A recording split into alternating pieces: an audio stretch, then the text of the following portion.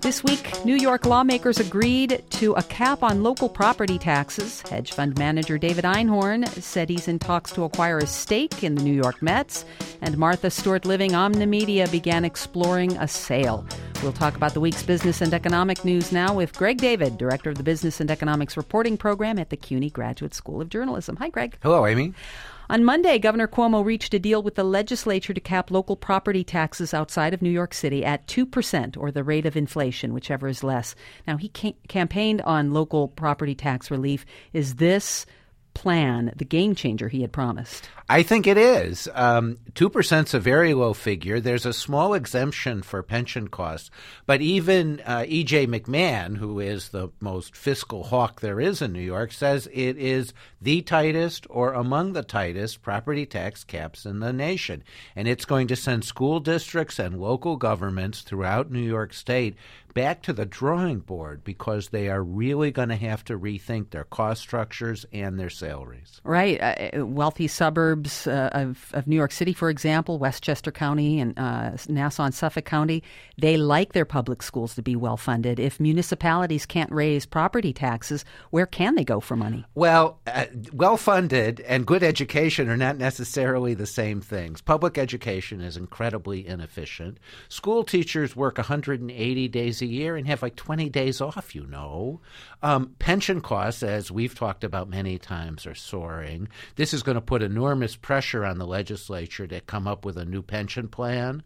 There are ways to cut costs without just ruining public services. And that's why Cuomo says it's a game changer, and I hope he's right. Now, the bill has not passed yet. Some tinkering around the edges. I know teachers unions, and some local communities are very upset by this. Do you think they'll have an 11th hour impact on the shape of the bill? No, and the New York Times issued a screeching editorial trying to block it, too. The issue is whether there'll be an expiration date and whether that expiration date will have something to do with rent regulation. It needs to be worked out, but this bill, everybody's committed. There will be a bill. One minor detail yet to be worked out. Let's talk about the Mets. Hedge fund manager David Einhorn is talking to team owners to acquire a minority stake worth $200 million. The Wilpons are having some financial troubles, in part because they invested with Bernie Madoff and his Ponzi scheme and are now being sued by the court-appointed bankruptcy trustee. Why would a minority stake be attractive to someone like David Einhorn?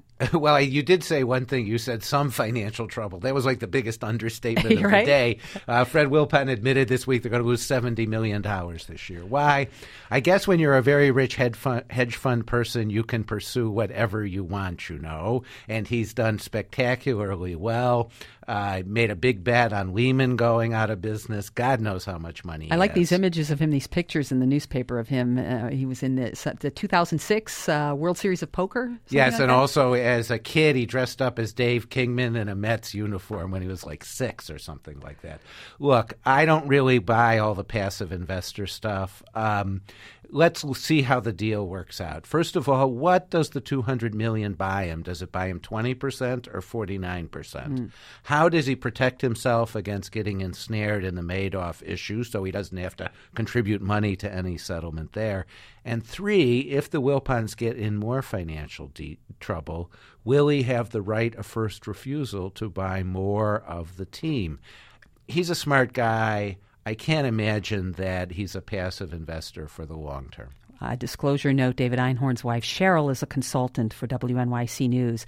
Sticking with the topic of sales and acquisitions, Martha Stewart is set to rejoin the board of her company after an enforced 5-year ban in a settlement with the SEC related to charges of insider trading. We remember that. And the company has hired Blackstone Group to help her explore a sale. Why sell now, and who might be interested? Yeah, isn't it ironic? She gets to get back on the board. She could become chief executive again, and she sells. Look, the company's going nowhere. It has revenues of $230 million, badly hurt because so much of its business is media, and it's been losing money forever. Why now? Well, I think that tells you something about the economy, you know. Things are getting better, and there are deals out there. And I think the outside directors on the board said, you know, it's time for us to see what we're really worth. And I think that's what it's about.